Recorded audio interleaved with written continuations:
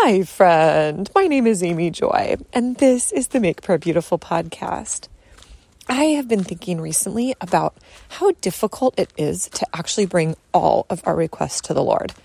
I feel like there's kind of a boundary of reasonable requests that we are happy enough to ask the Lord about.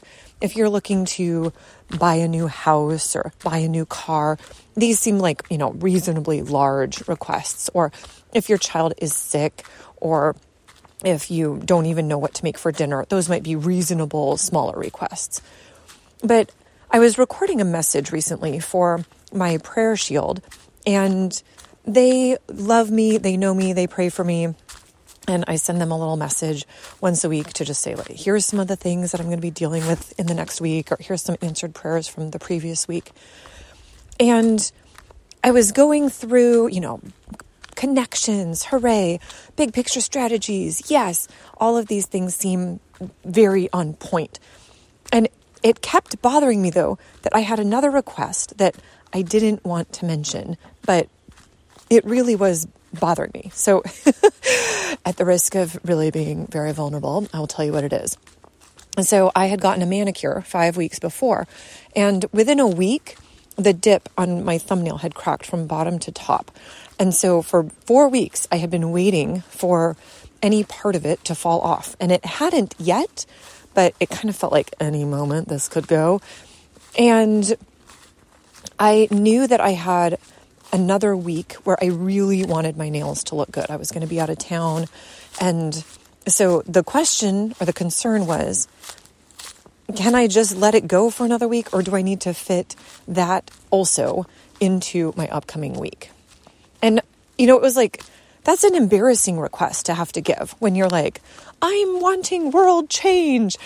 And I also just want to know if I should have a manicure, it's embarrassing in its smallness.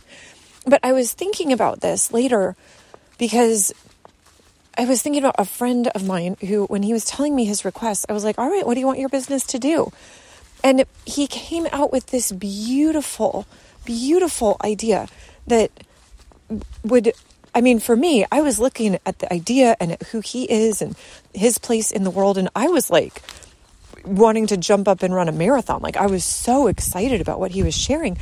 And he kind of got midway and was like, is it okay if I share these? Like, these are big things. I don't know if I've ever voiced this. Like, I don't want to seem like I have, a really big ego or something.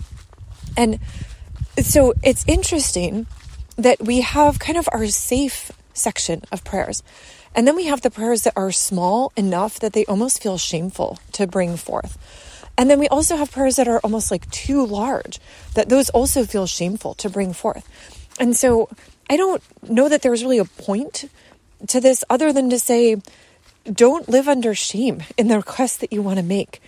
And so, Jesus, I do ask that you would break off any spirit of shame or any shame that we feel. Lord, I have been reflecting on how deep it goes that when Adam and Eve fell, that they hid because they were ashamed. And that sense of shame continues and persists. And we just have to wrestle against it or something. So, Lord, I'm asking that you would release us to be able to ask for big requests and small, that we would be so willing to actually obey what you say, to bring our requests before you. Thank you, Jesus. We give you praise. Amen.